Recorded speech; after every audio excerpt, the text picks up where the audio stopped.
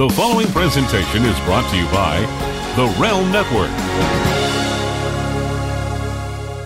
This is the icon, Matt Hardy, the man who is stronger than death, and you are listening to the Rough House Podcast. Behold, a podcast for the ages, recorded live from the interdimensional terror vortex of their subterranean dwellings comes the Rough House Podcast version 3.0. Two galactic warriors put down their warhammers and battle axes to perform a more noble task, complaining about professional wrestling on internet-purchased microphones. Now with more Simpsons references and Kota Ibushi thirst. This is the Rough House Podcast with Marty and Christoph. Hello, everybody, and welcome to the Rough House Podcast, episode number 230. 230. Yes, for May 23rd, 2021. I am Marty. 2:30 on the 23rd. How about that? I'm Christoph, and welcome. Appreciate you guys sticking with us. Dropping in. Yeah, giving us your ears and allowing us to penetrate them oh so gently. It's a highlight of my week to penetrate those ear holes of yours right there. Thank you. Yes, whether it be through ear pods or a Bluetooth speaker, perhaps through your car stereo, If you're maybe your home commuting, stereo. Maybe. Yeah. Just some shitbox computer speakers. Yeah, whatever there. You know, the timbre of my voice may change, but here I will be, and will Marty as well. Yeah. What we think. Yeah. Who knows? Time will tell. Yes. But it has been an auspicious week in pro wrestling. We got people being cut. We got people leaving companies. We got live touring returning. But, you know, let's just go ahead and kick it off with The World Wrestling Federation. Do we have to? 50 years, the revolutionary force in sports entertainment. Then now together forever. yes, zombie lumberjack match, Chris. Yeah, man. So I guess it was WrestleMania Backlash last Sunday. Yes. And the match, I believe, correct me if I'm wrong, The Miz versus Damian Priest. Accurate. Which was I guess, return match of sorts from the Big Bad Bunny tag match at Mania proper. Accurate.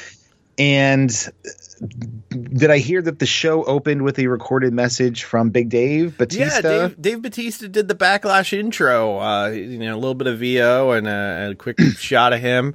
It was Big Dave. He was putting over the show, talking about Backlash. And he had stated earlier in the day, after our record last Sunday, that, quote-unquote, some of his friends might be there in person, because he couldn't be. So you're thinking, maybe, let's see, who else in the Hiroyuki Sanada, perhaps, or Tig Notaro just hanging out. Maybe Garrett Dillahunt, who's great in certain situations. The WWE universe loves alternative comedy, so they're big Tig Notaro fans. I'm sure that Vince McMahon on the reg pulls up some YouTube clips of Tig Notaro and just belly laughs and chortles for hours. Loves that Conan segment where she just moves a loud stool for 5 minutes. Loves it. Look, I can't say anything because Justin and I years ago did a video called Fart Chairs, where we were sitting in these leather chairs in the office, and when you would adjust, it sounded like you were farting. So we just did that for 5 minutes. Legitimately, I enjoy Tig Notaro, but I just think it's funny the mental image of her being like, celebrity guest host of Raw for a night or something like that. Considering this is a woman who has an online talk show, which is just her trying to figure out who a person is because she doesn't know who celebrities are. Fantastic. National treasure. Yes. But no, it was not any cast members of the new Zack Snyder film. It was the return of the ECW zombie. Not really. It was just a bunch of random zombies. They replaced the lumberjacks in said lumberjack match. The commentary was being done from a safe location. So there was a comedy bit where the zombies took over the booth and all of this.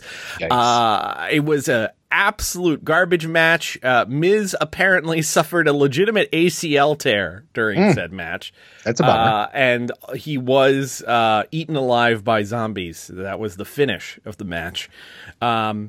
I really think the most important thing we're sharing here, beyond the cringeworthy use of hashtag brand partnership to discuss this match on Twitter. Yes. Wow. Hashtag brand partnership. Have you explored that hashtag? Is there anything else? Some interesting mashups in there? Nothing exciting. It's a lot of influencers being sponsored by random tummy teas and whatnot. I'm an idea guy. Okay, so here's one that just popped into my head. It seems like a genius sort of hashtag brand partnership. Taco Bell and Charmin. Yeah, no, I mean. They should just give you a roll of Charmin when you leave. Just be as loose-lipped with the Charmin as you are with the hot sauces. Just toss a bunch in the bag. Just make it happen. Yeah. Just it doesn't have to be one of the mega rolls. No, just a regular size roll will do. Ultra strong, please. That's my that's my preferred. That's your ish right there. Yeah, that's literally covered in my ish. But I think my favorite bit of news about this, it came out toward the end of the week, the WWE was paid $1 million by Netflix for this. What? Yes, it was literally paid for by Netflix to do this. This is out of hand. Somebody has to stop the WWE from making money. It's and the fact. Okay. Oh, Jesus Christ. So they received $1 million from Netflix to do this tie-in. Yes. And then now, how much of that? Later, well, yeah. I know where you're going, but how much of that do you think Priest or Miz saw? I'm going to guess nothing. Zippo. Yeah, no, nothing. Yeah. That goes right into the big the McMahon McDuck money bank there. Money bank? Is that a word I just said? Yeah, wow. There's money in the bank, so I've been told. Right, yeah, which has been pushed back apparently, but or pushed forward. I don't know. It was moved. It got moved to July because in June we have Hell in a Cell, which means what do they do in October now? In Spooky Month. I have no idea. Halloween Havoc? Maybe they'll actually do Halloween Havoc, but yeah, they moved it to July, so that will be one of the live shows when they go live again. But as you were saying. Yeah, $1 million for the match. $1 million. What they did is they dressed up a bunch of NXT not on TV, not ready for primetime players from NXT as zombies. Yes. So they got their pay-per-view debut as a zombie on WrestleMania Backlash, and maybe someday it'll be like CM Punk being a gangster on the side of John Cena's roles as he makes his entrance at WrestleMania 22 or whatever the fuck it was. But I think that's probably what it was. Not. Nice, because cool. I think a couple of those zombies that were outside in Lumberjacks were released on Thursday in another round of cuts. Yes. So and the $1 million that they got for doing this tie-in would have covered their yearly salaries probably till 2030. Yes. So easily. On Wednesday, 8 talents were cut. Thursday, a 9th. Let's go ahead and break it down. Cut from WWE's NXT brand on Wednesday were Kavita Devi, who no idea who that is. She was last seen as part of the Mae Young Classic, wrestling star from India. Got a lot of hits on the YouTube, unsurprisingly. Okay. Jessamine Duke, 1/4 of the Ronda Rousey 4 Horsewomen, so we can finally kill off that rumor of that 4 Horsewomen versus 4 Horsewomen match ever happening. That's way past the expiry date for that. Yeah. She had been injured, really didn't show a lot of promise in the ring, had basically been turned into a WWE digital content person, so not shocking she got cut. Ezra Judge was cut. Is that the guy from he played the Flash in Justice League? Yep, exactly. That's who that was? Fan. Okay. Yep, that was him. Ezra Judge. Slow-mo hot dog. Hashtag slow-mo hot dog. All I really know about Ezra Judge is Dave Meltzer was very contrite about his cut because apparently this guy has all these sporting records and everything. Okay. And the man went on a spiral about it. Skylar Story, the former Brandy Lauren, R.I.P. Not R.I.P. Who only started in October of this past year, the apparently now former Mrs. Joey Janela. She's neither of us knew that. Yes, yeah. Well, we knew that they were at some point together. We thought they were still together. We didn't know that it had ended. I will say there's some silver lining in this, in terms of Brandy Lauren, and really those two. The silver lining kind of boils down to two letters. Those letters being OF. Maybe we get that OnlyFans happening here, so that could be. She has real baby nice. doll eyes. I cannot sign off on it. We had Vanessa Bourne cut from WWE. She had left the NXT roster and was scheduled to debut on the main roster. Really? Pretty much lost in the same random purgatory that Chelsea Green was in a few months ago. Just the same idea of they called her up and then she showed up to the show. Has and nothing did for you. Yes. Alexander Wolf. Apparently Alexander Wolf wasn't so much a full cut as his deal was up on June 15th and they just said, we're not going to renew you. The thing that I find most hysterical about Alexander Wolf's cutting is he was in a storyline on Tuesday night being jumped out of Imperium by his fellow Imperium members for not really cutting it, and then he was legitimately cut by the company.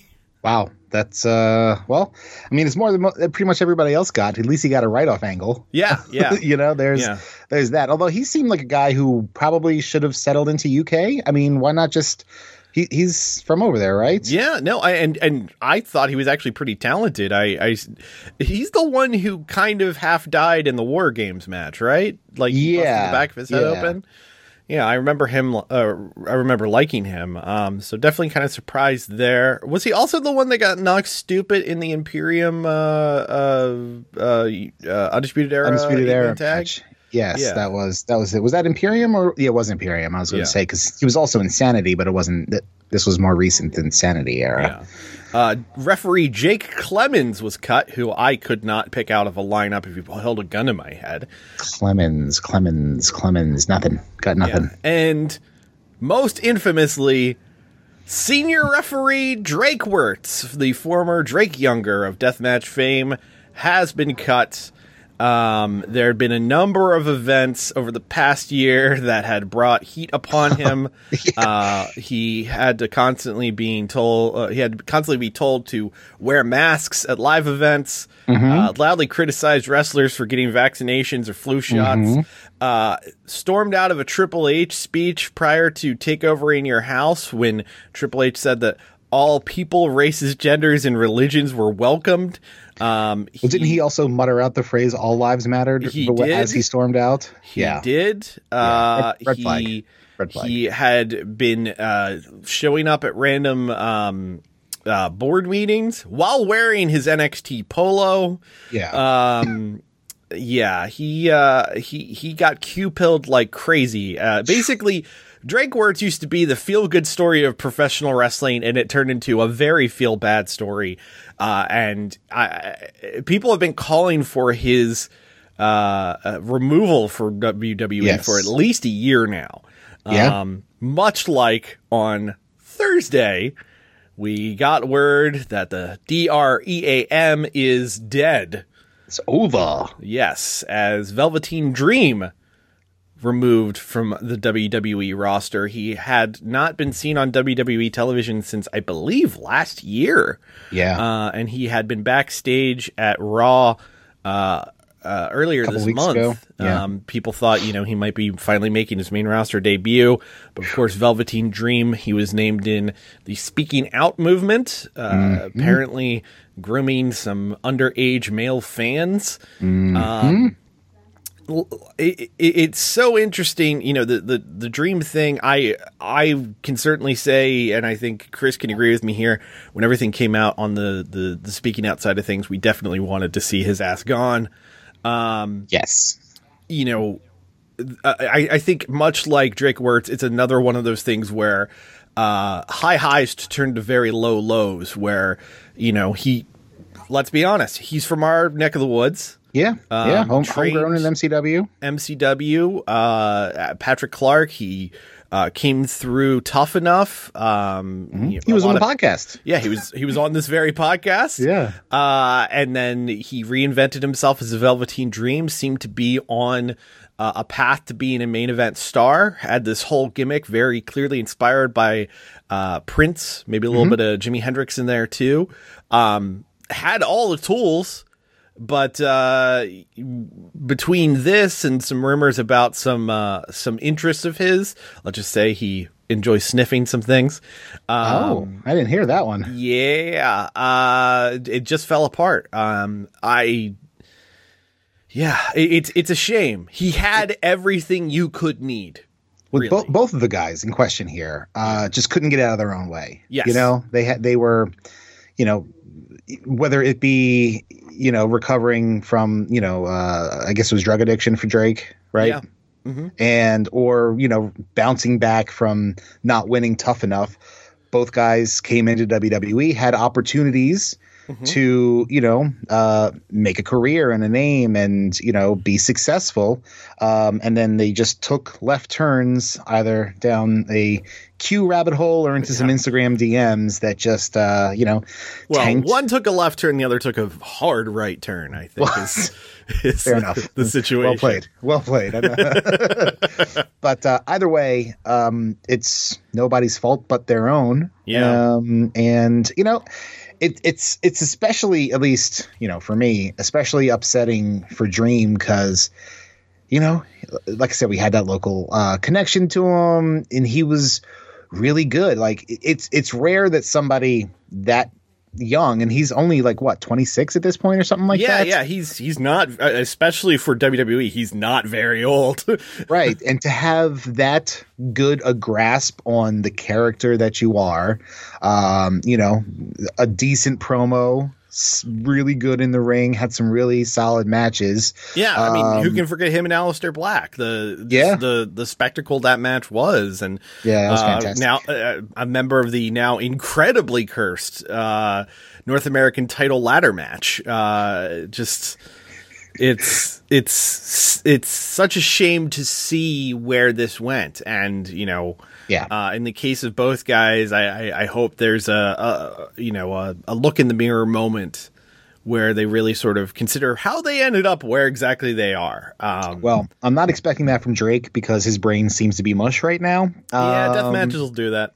Maybe a couple too many light tubes to the brain. Yeah. But Dream, not that Dream has a chance to. First, he has to admit it, and he has to own it, and then not that I'm saying I want to see him back in it at all in this business, but in terms of some kind of personal redemption, first step is admitting that this happened and take it from there. Maybe do some volunteer work. I don't fucking know. But. Yeah, I'm not sure what a path to redemption looks like here, and far be it for me to sit and say these are the boxes that need to be checked or anything like that. What I can say is it's definitely one of the scenarios, and it's sad that you see it so often in any type of sport or entertainment or anything like that, where there were all the tools, but other external influences or interests really is what kneecapped them. Yeah. I will say I've seen some speculation online. I haven't seen anything official toward this, that this may be another scenario of something we've talked about a lot, especially on the Schlegel Soapbox episodes with Justin, which of course you can get on our Patreon. Next week, new one. Yes. The whole concept of the new Nick Khan era of WWE. I've seen some speculation that these calls, especially because of the way he had handled them in press calls and so on, that these were not Triple H decisions. These may have been Nick Khan decisions, trying to clean up any PR snafus. Yeah. And, those are the two biggest ones. It just speaks to the changing direction of the business. Things like this, if you go back even 10 years ago, it's all about being covered up by the boys and the trust of the locker room and all these things. And you have companies that are either being run or in the process of being run by grown-ass adults. So they expect their talent to act like adults. And actual business people, not just carnies. People. Yeah. And I mean, you're seeing similar things in the NBA and the NFL and all that where, you know, there's more of a zero tolerance approach to drug issues, gun issues, violence issues, etc. I think, you know, that era of reckoning is coming to the WWE now. And I think it starts at the top. A guy like Nick Khan, who is an outsider, who's not of wrestling, is going to understandably have less of a tolerance for what has been tolerated in the business for quite a long time. You think Nick Khan knows about Wrestler's Court? Does he think he, I think if he finds out about it, he's going to tell those motherfuckers to stop. It's like, only if it's if the judge is somebody from HR. Okay. Exactly. That's how, it's starting to be run more like an actual business and not just in its own little sort of island here. And if there is, again, trying to find the silver lining in things, a good thing to come out of this, Triple H probably let out a sigh of relief that he doesn't have to answer questions about Velveteen Dream on his NXT conference calls anymore. Yes, so congratulations, Triple H. Yeah, there you go, bud. We're real happy for you. Yeah. Other things from WWE this week. It was Friday. It was announced that WWE is returning to touring in July, hence the aforementioned move of Money in the Bank. First few shows, unsurprisingly, are in Texas and are right around the Dynamites that are happening. Imagine that. I don't know. I was listening to Wrestling Observer Radio this morning, and they were speculating that it was intentional. I'm just thinking, where the fuck's open? It's Maryland's open. Yeah. So we shall see what happens there. Apparently, SummerSlam is supposed to be in Las Vegas this year at a 60,000 person stadium. Good luck with that, guys. Good luck. Are they gonna do an Army of the Dead tie in there as well? I mean, they should. Gonna extend. They should. You would think that they would, and they should. In terms of what happened on the shows this week, Raw was kind of a nothing show. SmackDown, though, on a bit of a hot streak, if I'm honest. Okay. The past few weeks, especially since the Daniel Bryan Roman Reigns match, have been very good. This week was headlined by a 4-way for the Intercontinental title that was given about 30 minutes. Apollo Crews defending against Big E, Sami Zayn, Kevin Owens. It was a really great match. Kind of a shitty finish, but I like what it set up. Basically, the finish was lights went out. Aleister Black finally returns in the ring. He's now got a weird cloudy eyeball contact, which I thought was a nice little bit of continuity storytelling. And he takes out Big E with his Black Mass kick. So it looks like we're getting an Aleister Black Big E program. That should rule, but shouldn't he have taken out the champ or done something to the champion or pinned the champion I couldn't tell you why, but Apollo Crews ends up retaining. So not the best finish, but definitely a damn fine match. I am a little worried that what we're going to be getting in the main event scene, because Cesaro is back tied to Seth Rollins, is now we're going to get... Shit, is it Jimmy or Jay? Well, whatever Uso didn't have a feud earlier is going Jimmy John Uso. Yes, he's now going to feud with Roman for the belt. So we're just running back last year again. But most importantly, Chris, buddy. Sure. Yep, it's happened. Yeah, it's happened, and you gotta eat your words. Now on the main roster. Well, we'll see. It remains to be seen whether or not this was a one-off. Rick Boogs is apparently now the guitar player for Shinsuke Nakamura's entrance. He's no Nita Strauss, but he got the job done. Yes. It was so I guess Baron Corbin, is he still a constable, or is he Baron Corbin, or is he King? Corbin. What's his? He's Corbin. King Corbin still. Yes, wow. But Shinsuke stole his crown and is calling himself the King of Strong Style. Okay, all right. First of all, question one: how long ago was that King of the Ring that he won? Like fucking 4 years. He's been riding that. Yeah, it's been a while. Okay. Okay, so King Corbin calling out, was it an open challenge sort of thing, or was it he was calling out Nakamura, right? Yes, he was calling out Nakamura. So he calls out Nakamura, and out comes Rick Boogs, guitar in hands. Yes, and his name is now spelled Rickboogs. Like Boobs Powell, like Boob Powell plural. Yes, they have changed the spelling. So the first he was Eric Bugenhagen. Yeah, then he was Rick Boogs, RICBUGEZ. Yes, and thank you, Zed. Yes, and now it's Rick, RICKBOOGS. Okay, sure, whatever. So he comes out and starts playing Shinsuke's theme on the guitar, and does a pretty good job. Pretty admirable, more than I could do. Yeah. An admirable job shredding it. Nakamura seemed to have some life in him, not just a total shell of his former self. And of course, the King strikes back memories of that Wrestle Kingdom entrance with the awesome crown and everything. Yes. Not quite to that level there in the Thunderdome, but maybe we'll get there come SummerSlam, because chances are this feud's going to SummerSlam. Undoubtedly, no reason for it not to. So if this Rick Boog situation continues, maybe I'll have to start watching some of SmackDown. I can't commit to the whole show. I will tell you, SmackDown has been good. So I would say no reason not to give it a spin. Raw continues to be a garbage fire. But SmackDown, quite good. So too many other things to watch, Marty. I get it, but I can tell you one thing you may not need to bother with for a little bit, even though they've returned to live shows.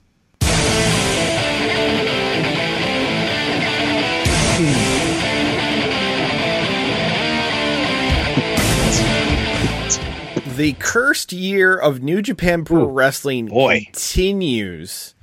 I mean, really, you can take it back, as ever since COVID hit, New Japan has been since borderline life support. Thunder Liger retired. New Japan has been screwed. The world has been screwed, but New Japan in particular has been screwed. Yeah. Save us, Liger. You're our only hope. Oh, I don't know if you saw Liger, quote unquote, coming out of retirement. Did you see this video going around? He's apparently doing this live event in Japan where he's going to fight Godzilla. I'm not making this up. That was new? Yes. I thought that was an older thing. No. Oh, no. All right, Liger-san.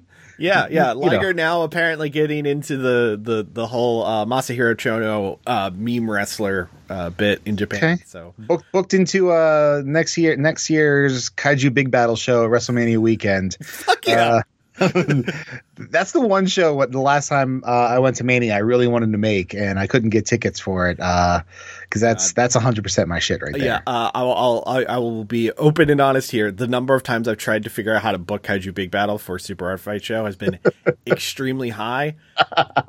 I love you, Maryland, but your state athletic commission makes things a major pain in the ass. Yeah. Even though they're technically quote unquote performance art. Yeah, I still don't want to risk it. So yeah, damn. Anyway, yes. New Japan's a hot mess right now. New Japan's a hot mess right now, especially if you are not from that country. So let's. The week started with positive news that New Japan was going to resume doing shows. It started yesterday, the 22nd. Mm-hmm. Then I want to say it was Thursday. Sure. Yes, it was Thursday. Kind of a stark story popping up on NewJapan1972.com or NJPW1972.com, the US site, that Will Ospreay was vacating the IWGP World Heavyweight title due to a neck injury. Yeah, one that he apparently sustained in the match with Shingo a couple weeks back, which, again, if you haven't checked out, do yourself a favor and watch that shit. Definite top runner for match of the year right now, that one. So, all right, they have no world champion, and he was going to be leaving Japan for treatment. And then the floodgates opened up. There had been some rumors and scuttlebutt about things going around. You can thank Fit Finley for this, as he appeared on really JBL's podcast, which I didn't know was a thing and don't know why people would listen to it. Yeah. Wait, hey, he's not on our network, is he? I fucking hope not. Oh, okay, cool. I don't think so. All right, awesome. If he is, it's a great show. If he's not, fuck him. Fuck him forever. Sorry if he's on the network or not. Fit Finley announced or was telling the story about how Juice, Ospreay, and David Finley, they made the call once New Japan was canceling all the shows due to the state of emergency that they would go home. Mm-hmm. And then Oh wait, I'm sorry, it wasn't Will Ospreay. It was Jay White. Juice Robinson. Yeah, Ospreay had a different. Different travel plans because which we'll get to in a minute. Because White, Juice, and Finley all live in the States. Anyway, they were planning to go back, and what happened was that those guys tested positive for COVID. Was it all three of them, or just Juice and or just Finn Juice? I might have been all three. Okay. I've heard different versions of this, and I have not listened to the podcast audio myself. Sorry, should have done due diligence. But positive tests for COVID happened, which meant that they all had to stay in the country and quarantine. Right. And I guess, and I couldn't infer whether this was a good thing or a bad thing, because I think Japan has like state-sponsored hotels for people to quarantine in. Right. But New Japan stepped in and was like, no, we'll put them up in our dojo. Yes. And I'm not sure if that, I mean, it's probably a bad thing, because if they're positive and they're in the dojo around other people, probably you're more than likely going to get some more positives out of that. Yes. Possibly could have been what led to that outbreak a week or two ago. Yeah. So we were at least 11 cases of COVID at that point. And then Voices of Wrestling, tip of the hat, always doing their due diligence, always kind of surprising us with their level of scoops. They posted online their inside scoop that apparently there is now an internal revolt in New Japan Pro Wrestling, starting with the Gaijin, who feel like they've been kind of jerked around by New Japan Pro Wrestling, that you know, they have not been given the proper ability to plan for their own travel, for the quarantine, all these different things, and that is the reality of why Will Ospreay left. He went back to the UK. Maybe he does have a neck injury. Maybe he doesn't. Maybe it's more severe than we think. Maybe it's less severe than they're letting on. But that is why Ospreay left. So the rumor goes. Yeah, and I again, New Japan wanted him to stay and get treatment for this neck issue in Japan. And he was like, no, fuck you guys. I'm going. Yeah, screw you guys. I'm going home. So he left. They stripped him of the belt. Again, don't know if he knew that at the time or if he found out at the same time we did. But apparently what started as a foreigner revolt has kind of turned into a full internal revolt, as even the native roster members are not liking this kind of we're on, we're off, we're off, we're on scenario. And I recognize New Japan is not in control of all of this, but what they could do is take a step back and say, hey, let's kick the can down the road. I mean, what are they building to right now? Nothing. Right. Dominion is supposed to happen on the 6th or something like that of June. Yeah. There's no champion. there's no champion. The Tokyo Dome show got canceled. The Yokohama Stadium show got canceled. Or postponed. Oh, indefinitely postponed. Yeah. Like, fucking stop doing shows until the fall. Like, I don't know, man. Like, I recognize they're in a rock and a hard place, and they're trying to pull in as much money as they can to keep the lights on, but you know, after having all these profitable years and stuff, take that profit and fucking stop for a bit. Just they need to take a step back, and no one gives a shit about random house shows. Bless you. Yeah, thank you. Just take a month off, see where everything lands, see if people are getting any vaccines over there in Japan or not, and just try and take the time to map stuff out. Okay. Yeah. Take the time to talk to your talent, have Gato do some FaceTimes with Jay White and Will Ospreay, and you know, to hear that Jay White is one of the people who's not happy. You know, Ospreay obviously the champ, but Jay White and Gato been together for, you know, a couple years, pretty close at this point. Yeah. So to hear that even that's kind of the case it's a bit alarming, really. Yeah. And you know, aside from a couple big matches, there really hasn't been much happening in the realm of New Japan since Wrestle Kingdom, and it's, you know, it's upsetting. It's disappointing. You know, just take a step back, figure out what to do. put some, original content up like you did during the first quarantine, maybe. Or fucking throw in some of the archive stuff that you still don't have. Was just going to say, yeah, focus on the archives, highlight some big matches on the network and stuff like that.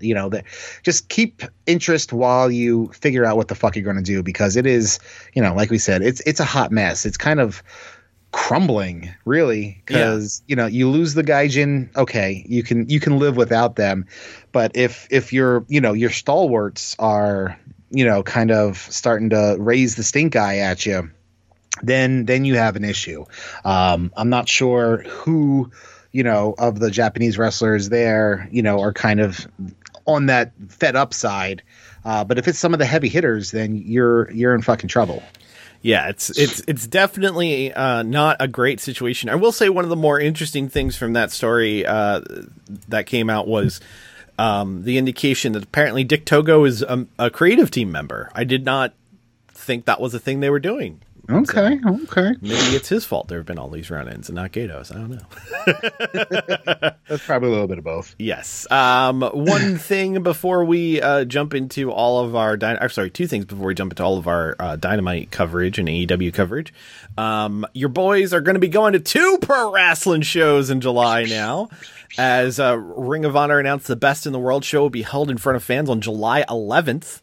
Yes. That is at the former UMBC Event Center, now called, the Chesapeake Bank Employee something?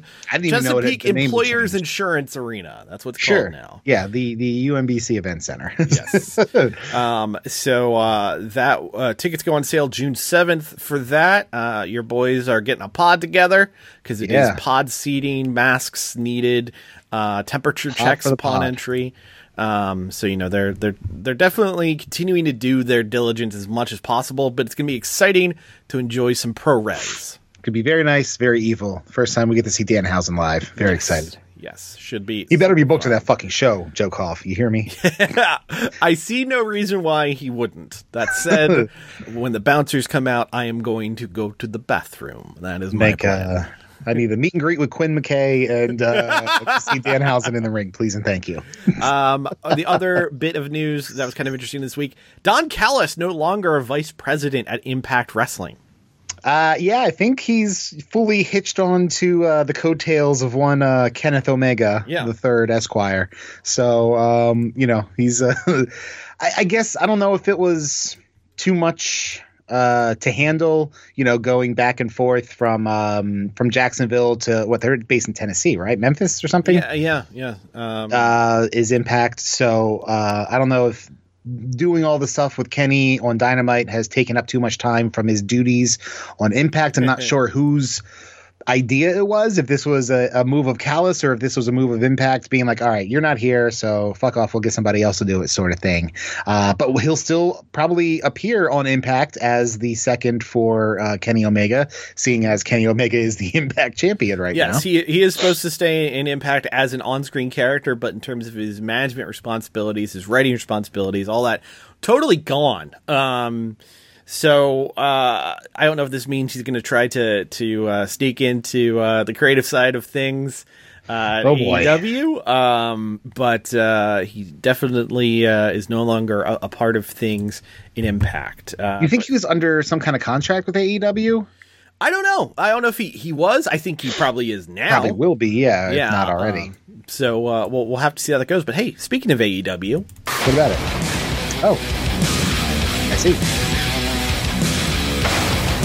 Big week for AEW, as on Wednesday it was announced that Warner Media is moving AEW in 2022 from TNT to TBS. The Superstation. The mothership to the Superstation, baby. That's what's happening. That's right. Sadly, not airing 6:05 p.m. Yeah, no. Yes, we stumbled over each other to get the same gag. But yeah, starting January 2022, AEW Dynamite's new home will be TNT. Apparently, TBS. TBS from TNT. Apparently, AEW getting paid a smooth 7 figures for the change, and also they officially announced that The second show will be debuting in August 13th, starting on TNT. It will move to TBS in 2022 along with Dynamite. That second show, AEW Rampage, Friday nights at 10. So Quentin Jackson showing up? Possibly. Him and the entire A-team. Liam Neeson's just going to roll up. Bradley Cooper is all elite. And Vickers. Who? Oh, that's right. He was the other one. Okay. Yes. Prawns. Fucking prawns, man. Prawns. But yeah, no extension on the deal, just additional monies for consideration. The concept is with Warner Media getting the NHL deal. NHL? Yeah, as my Baltimore comes out hard. Warner Media wanted to make it so there would not be as many preemptions and bumps for AEW programming, as we are seeing this coming week, as Dynamite will not air until 10 p.m. Friday night, quote unquote 10 p.m. Friday night. Friday night Dynamite, baby. As it will depend on whenever the NBA game ends. Yeah, let's hope for no OT. I mean, it is playoff season, so higher than the normal chance of that. But yes, but it could Dynamite lead to a decent lead-in for him. You know, it could still pop a rating that late. That's true. But yeah, 2022 TBS will be the home, but they will on 4 new special supercard events still pop up on TNT. That's cool. I like that idea. Yeah, I believe there was a trademark that AEW put through late last year, early this year, called the Battle of the Belts, which might be their version of Clash of Champions. Why don't they just call it Crash of the Champions? Because they don't want to get sued. Remember how they not quite did Bash at the Beach? Yeah. What, beach? They can't do Beach Bash anymore? Well, I think they can do that, but there was like a Miami show they did beginning of 2020 that was called like Bash of the Beach or something like that. That was not quite the same. Anyway, so a big change there, but AEW Dynamite was taped this past Wednesday. And you can always tell by the amount of piped-in crowd noise they use. Yes, they go hard with it, and it kicked off with Christian Cage versus Matt Sydal. In a rematch from a SmackDown match from 2007. Yes. Or late era WWE ECW. Yeah, there you go. Was Matt Sydal around back then? Yeah, he was. Yeah, that's where he debuted. He had his debut? Yes. Man, Christian is becoming the master of the perfectly competent, but man, I don't give a shit match. Well, I mean, this match was really had no implications. I mean, this match was kind of a device to get to the post-match attack, right? This was... I don't know if the idea of him outworking everyone means he's regularly competent in the ring, but that's pretty much what Christian is. Like, I put a little bit more than just regularly competent on it. I think he's pretty good. It's just not super exciting. Right. But he's an average 3.5-star guy. Like, that's where he's at. He comes in, he delivers it. No one gets hurt. Everybody feels good. Like, I just don't think he's quite living up to the Captain Charisma gimmick. We'll put it that way. No, it was a fine match. Matt Sydal looked real good. Probably one of Sydal's best showings this side of the Kenny Omega match. But yeah, it's just so funny that the gimmick is he will out wrestle anybody, and it's like his matches are, but they're fine. They're WWE style matches. Yeah. And that's something I that did see a tweet, and and it was something like, when AEW promised this could be a main event anywhere in the world, they meant main event the TV show, not main event the match. I mean, come on. Yes and no. Let's be honest. So Christian Cage ended up winning. Post-match, here comes Ricky Starks, but it was just to confuse Christian Cage while he gets jumped by Brian Cage, Hook, and Powerhouse Hobbs. Here comes Hangman Page, so they can build to that match, and Team Taz stands tall in the end. But nice little segment to build a few different stories all at once. We had a Varsity Blondes promo. Brian Pillman Jr., Griff Garrison cutting a promo. Pillman's calling out the Bucks for bringing up his late father. I thought Pillman was very, very good in this promo here. And I thought Griff Garrison talking about his personal history with the Bucks, helping them up at an indie show in 2018 and what have you. I thought that was very good. Generally, my feeling, though, about the Blondes is if this was a different era, they would be in that mix of guys like the Rock and Roll Express and Midnight Express and all of that, where basically they just get all the girls excited and bleed tons. Yeah. There's a lot of upside to them, though. I think. Yeah. But I think the issue with them is the tag division in AEW is so saturated with outstanding teams that a really good team is going to have a hard time finding, a way to stand out. Yeah, I like them, though. I think that they have too. Good upside. And I like Julia Hart added to them as the cheerleader to their varsity guys. I think she's a nice addition. And as we'll talk about when we get to the main event, there was one spot with her which was like the most 80s heel thing that the Bucks could do that I very much enjoyed. I will say that Pillman is still not blonde enough to be a Hollywood blonde. I mean, the back of his mullet is blonde.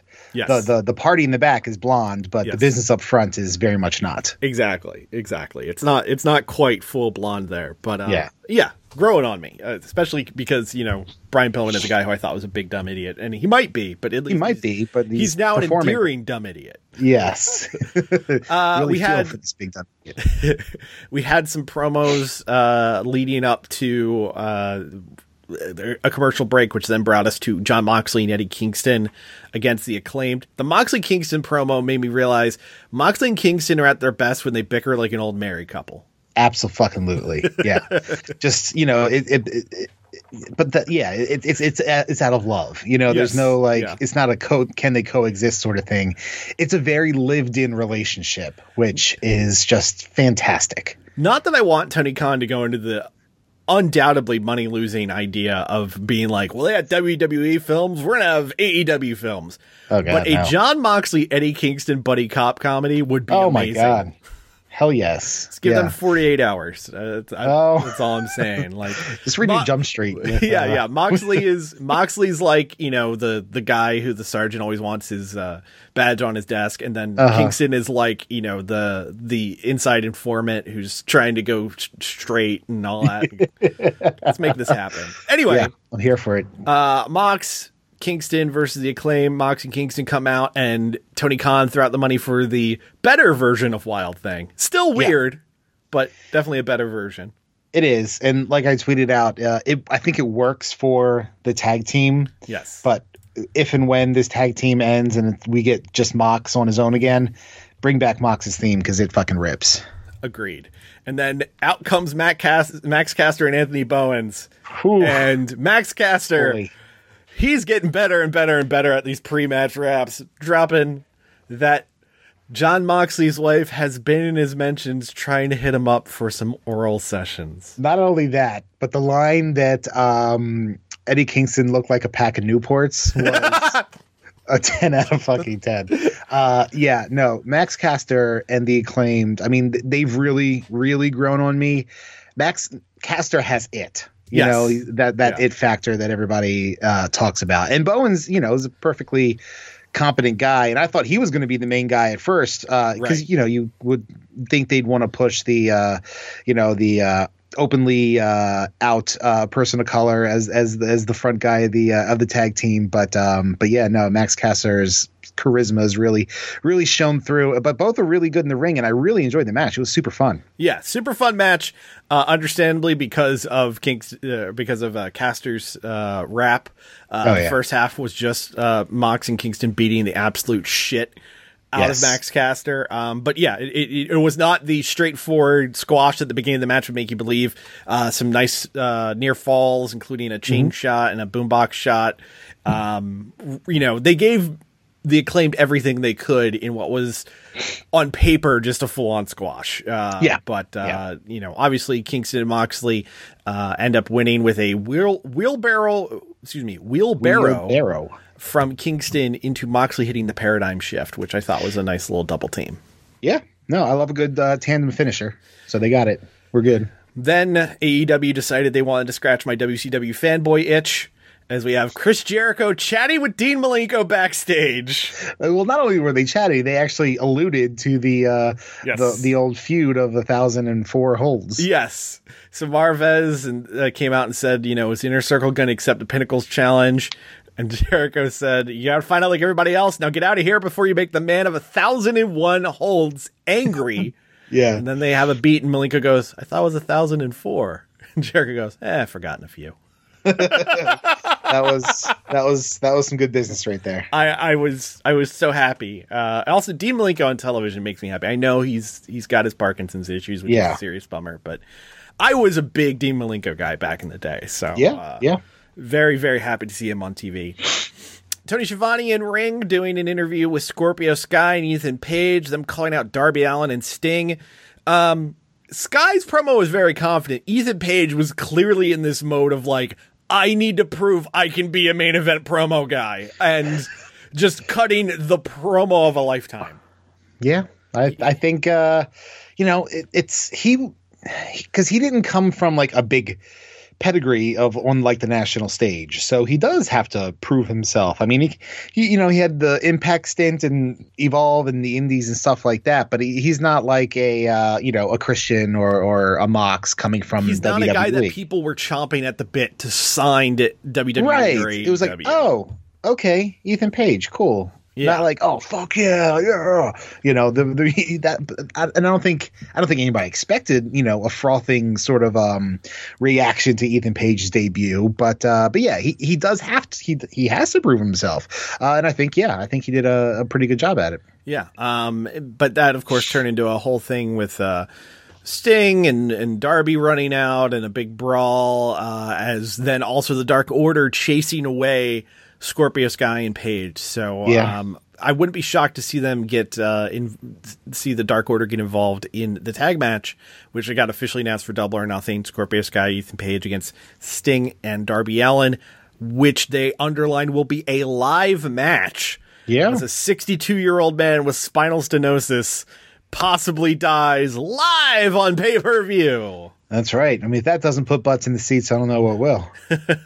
We had a Pinnacle promo at a restaurant. MJF making fun of Jericho's sense of humor.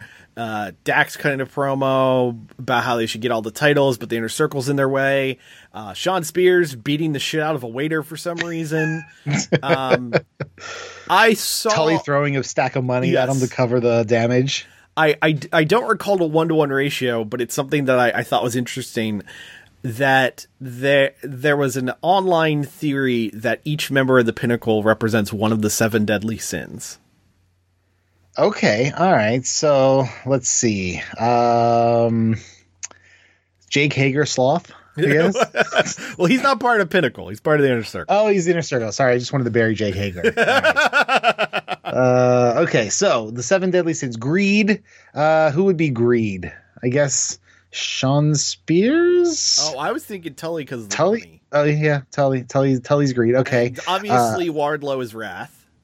Yeah, and would Envy has to be Sean Spears then, right? I was thinking Envy was MJF. He's Envy. Wasn't that Pride? Wouldn't Pride be MJF? That's fair. I don't know, but I'll have to see if I can look back up, that theory online. But either way, Jake Hager Sloth. Yeah, no matter what. Hikaru Shida had a match with Rebel that literally I didn't even watch happen. It wasn't that I wasn't trying to watch. It's like I looked away and then it was over. Yeah. It was very, very quick. But that turned into a whole confrontation between Britt Baker and Hikaru Shida to, of course, continue the feud on route to Double or Nothing. All right.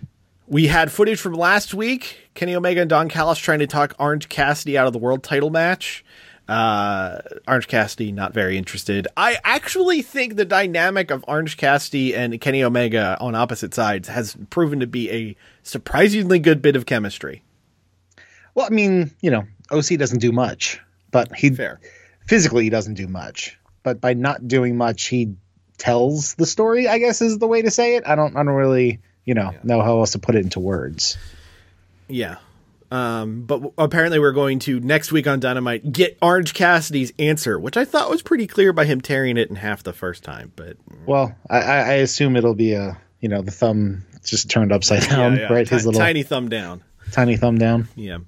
Inner Circle comes out to respond to the Pinnacle Stadium Stampede Challenge. Look, you knew where this was going to go. I don't know why this had to be a whole big segment. It didn't. I liked seeing Fired Up Ortiz. I liked Fired Up Ortiz.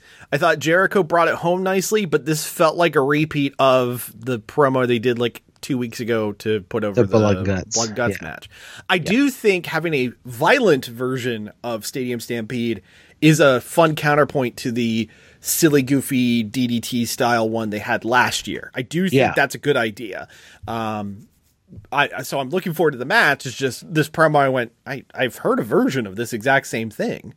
Right. Yeah. So. And I honestly, I don't think, we were already on board for the match. So it's like, it didn't really need it. Just all you needed to do was have Jericho come out, say, yes, we accept, and drop the mic, you know? But of course, you had to have the Judas intro and all this extra, I do chuckle every time that Excalibur puts over the Jacksonville Children's Tabernacle Choir. Yeah. The best part is that people still don't know the words. Yes. At this point, you would think everyone knows the words. They just don't know the fucking words. God, if I'm an extra at AEW, I just listen to that on streaming nonstop, so I know all the words. Like it's one of your 3 jobs. I've actually heard people who have subsequently gotten regular shots on Dark and Dark Elevation that one of the things that they pay attention to is if you're in the crowd, how well you play your part in the crowd. Yeah, not just singing Judas, but overall. Yeah. So that would explain the Gun Club's current situation on TV, right? Yeah. getting some TV matches. Yeah, I'm just saying that match did something I finally wanted to see happen, which we'll talk about in a moment. We had a Jade Cargill promo, which was really just to continue the Mark Sterling thing. But okay, I don't know how to put this. Who gives a shit? Well, I mean, there's that. Is Jade Cargill's character supposed to be kayfabe stupid? Because so far her thing is just like everyone wants the world. She's like, yeah, but I want my money. Like she's turning into Tracy Morgan at a point. Yeah. I mean, I don't. This thing hasn't made sense to me from the start, so I don't know why they're continuing with it. Like, and just start adding Liz Lemon to the end of her lines and promos, and you'll see what I'm talking about. That bitch, Liz Lemon. Yeah. I don't want to work with anybody. I want to keep my money, Liz Lemon. Yeah. Can we get Jenna Maroney to make an appearance here? I know that's NBC Peacock new, Universal's thing here. Your new AEW Women's Champion. Can we get an Unbreakable Kimmy Schmidt tie-in from Netflix? Like, where Titus is singing Judas and as Jericho enters the ring. I'm always for more Ellie Kemper and things. So, yeah, and more Titus. Yes. Titus was fucking fantastic. Yes. And Carol Kane too. Oh yeah. Oh, all the Carol Kane, please. Carol Kane should just show up in the background of Stadium Stampede. That's all you got to do. As the in her fairy Ghost of Christmas Present get up from Scrooged, please. Yes. And thank you. Or those really tight pants she wore in My Blue Heaven. Just saying. We had an NWA Women's World Championship match. Serena Deeb returning, going against Red Velvet. So I thought this was a very good match. A lot of people are praising Red Velvet in this match. But then I learned this match was all Serena Deeb. What are you talking about? People, come on. People online have been like, oh man, Red Velvet selling is getting so good and everything. Here's something I learned over this past week. Okay. Red Velvet's been wrestling for 5 years. Really? Her first match was in February 2016. Wow. Okay. Well, I mean, we should hold off on those platitudes for a bit. I think. Yeah. Like literally, the Observer recap, the thing it says at the top is Velvet is still green, but she's improved tremendously this year. I will say I really enjoy an aggressive Serena Deeb. Yes. I liked that a lot. I thought it was good to see her beyond just like random hand wavy baby face. Yeah. No, I like the aggro side. Let's keep that going. Pac promo backstage with Alex Marvez, and he's tired of missing opportunities. Is he a pirate? Yeah. Pirates are in this year? Yeah. Very in this year. So him calling out, the Elite and everybody and putting over his match at Double or Nothing. Just what we needed. Anthony Ogogo had a match against Austin Gunn, where basically a Go-Go punched Austin Gunn so hard in the stomach it made him bleed blood from his mouth. You made me bleed my own blood. This made me so happy because I am so sick of Austin Gunn constantly yelling. Yeah. And may or may not have pleasured myself to him getting punched in the gut a couple times. But the internal bleeding blood was like a fucking 10. I was and like sprayed on a Go-Go's face too. Yes. So I was like, yes. Yes. It was so good. In the era of COVID, that's a great idea. I know it's not real blood, but still. But then, you know, they had a big pull apart between Cody and a Go-Go, and I still say I'm rooting for Anthony Ogogo in this match. 100% the baby face. I don't care what anybody says. We had a backstage promo with Christopher Daniels from Frankie Kazarian. Chris Daniels has this big fucked up eyeball going on there. Marvez wanted to know about Daniels' cryptic tweet about retiring. Daniels shook hands with Kazarian, whispered something to him, walked away. I assume it was the same thing that was said at the end of Lost in Translation. And then, I thought it was Hail Hydra. Fair point. Yeah. And then Frankie Kazarian cut a promo saying he wants to go after and hunt every member of the Elite. I actually liked Kazarian's promo here. Yeah, I thought it was really good, even if he's going to go full Yoshitatsu and become a Bullet Club hunter. It was there you go. I like that. It was, it was convincing. It was, wasn't too long. It was performed well. I believed it. I liked it. I was a good bit. What I do think is interesting is, and not that they're going to pull out blood and guts very quickly again, the Elite are pissing off a bunch of random one-off dudes. Yeah. So you could, and I'm just throwing out names based off of people saying that they're going after the Elite. You could do the Bucks, the Good Brothers, and Omega against Kingston, Moxley, Kaz, Pac, and I don't know, Hangman Page, and that'd be real fucking good. Yeah, no, I'm into that. Just a thought. Miro cut a big promo, putting over his title win last week, thanking Jesus Christ for giving him strength and the aggression to beat everybody up, which I thought was just fantastic. Absolutely. I loved everything about Miro's promo here. Yeah. Like it was fucking awesome. Miro putting over the gimmick that we were talking about last week, the idea of him putting out an open challenge, but it's not people challenging him, it's him challenging people, which I thought was really good. And then here comes Lance Archer with Jake Roberts. Again, we ask, why does he have Jake Roberts still? Because Lance Archer cut the promo of a lifetime here. Yeah. I mean, the Bulgarian bitch line was a little overdone. I think, personally, I now cringe when people in wrestling call each other a bitch because it's just like, see, I said the naughty word. Like, it feels but it's not. It's so... Yeah, it's a nothing word these days. So you call somebody a cunt, and I'm there. Yeah, but Archer said Miro said that Archer always hides behind Jake. There won't be anywhere to hide at Double or Nothing. You say everybody dies, but I'll be the one to kill you, which I thought was fucking awesome. And he also said that there's not enough yoga in the world to save you, old man, if you're in my way or something like that. Yes, and I popped mega hard for that. Yes. And then our main event was the aforementioned Young Bucks against Varsity Blondes. This was a full-on 80s style face-heel tag match. Everybody talks about how the Bucks are just flippy-do guys. Congratulations. There were some flippy-doos. Sure. Nowhere near as many as normal, and they just were full-on prick 80s heels. Yeah, they're really good. This was really fun. Yeah. I mean, nobody in their right mind expected the Varsity Blondes to win this. No. But it was just this very, very good, very competent, there was a good hot tag moment. And they used the cold spray, not only in the finish, but also they sprayed Julia Hart in the face with the cold spray, which was like the most heel thing you could probably do right now. I thought that was so good. And then, Pillman tapping out to the sharpshooter for the finish. The Blondes, looked really good. Yeah. Pillman has a really good drop kick. They have a bunch of good tandem moves that I guess they've been practicing or getting their reps in on Dark and Elevation for. I wouldn't mind seeing more of them hanging around in there, but like I said earlier, the roster of tag teams in AEW is just so stacked. Like, we haven't even seen Jurassic Express in a couple weeks at this point. Yeah. I think last time we saw them was against it was in the tag qualifier match. Yeah. Oh wait, that's right.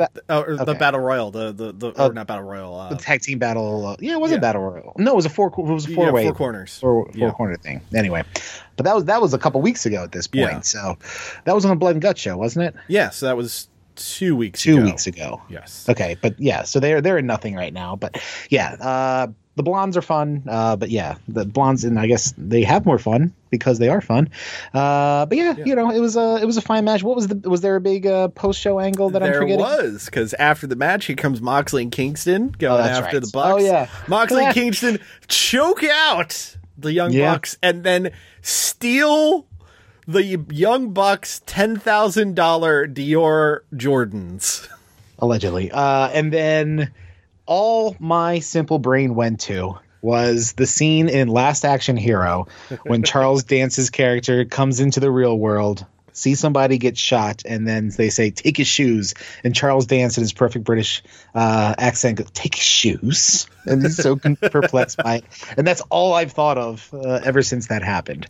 But if we're doing a shoe collector gimmick for the Wild Things, if that's what they're going to be called, you're right. Yes, very, very good. And just much like that photo of Eddie Kingston doing commentary with Jim Ross and Excalibur being one of those images of, like, imagine, a year ago this would be a thing on television. How about Eddie Kingston holding up a pair of shoes he just stole? Yeah, he was on TNT. Cool. He had both. Yeah, he had both. So and Mox having an issue getting off the shoes of whichever buck he choked out. Yeah, Kingston gave him shit the entire time. Yeah, just slip them off, bro. So good. It was great. Yeah, so good. As we are now officially on the road to Double or Nothing, which is next Sunday. We'll probably preview it on next week's episode. Very, very excited for that show. They've sold a shit ton of tickets for it. Fans will be live and in person. Should be a great night. Yep, shaping up to be big there. I just have one request that next week on Dynamite, Friday Night Dynamite, Kingston shows up with the shoes around his neck. Yes, got to be wearing them like a badge of honor and a trophy, and he's a walking pack of Newports. So that's something that somebody like that would do. Very much so. All right, that's it for this week. We'll catch you next time. Bye. Okay. The Roughhouse Podcast is a weekly podcast fueled by coffee, pizza rolls, and the stench of dirty litter boxes. Follow Christoph and Marty on Twitter at RoughhouseSGW, at Facebook.com/The Roughhouse Podcast, and at Patreon.com/The Roughhouse Podcast for early access to episodes, exclusive podcasts, Roughhouse redos, and Roughhouse Divided movie trivia games. New episodes drop every single Monday on Spotify, Apple Podcasts, Google Play, Stitcher, TuneIn, and wherever you find your favorite podcasts. Subscribe, motherfuckers! This is the Roughhouse podcast with Justin and Christoph. That's it. Fuck Christoph. He's terrible with his information. Okay. Hey, this is The Rock. Shut your mouth, jabronis, and listen up, because this is the Roughhouse podcast with Marty and my least favorite man on the planet, Christoph. The preceding presentation was brought to you by the Realm Network.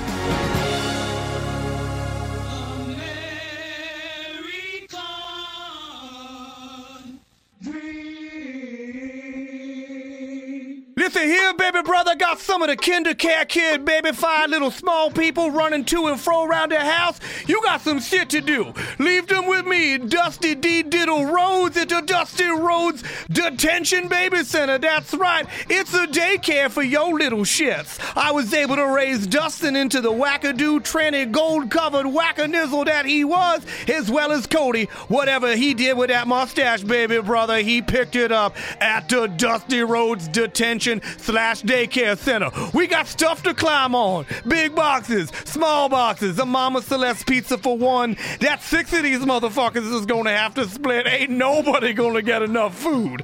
Someone's gonna have some Kool-Aid and 5 pitchers of water, but only 1 packet. That shit's gonna be watery, baby brother.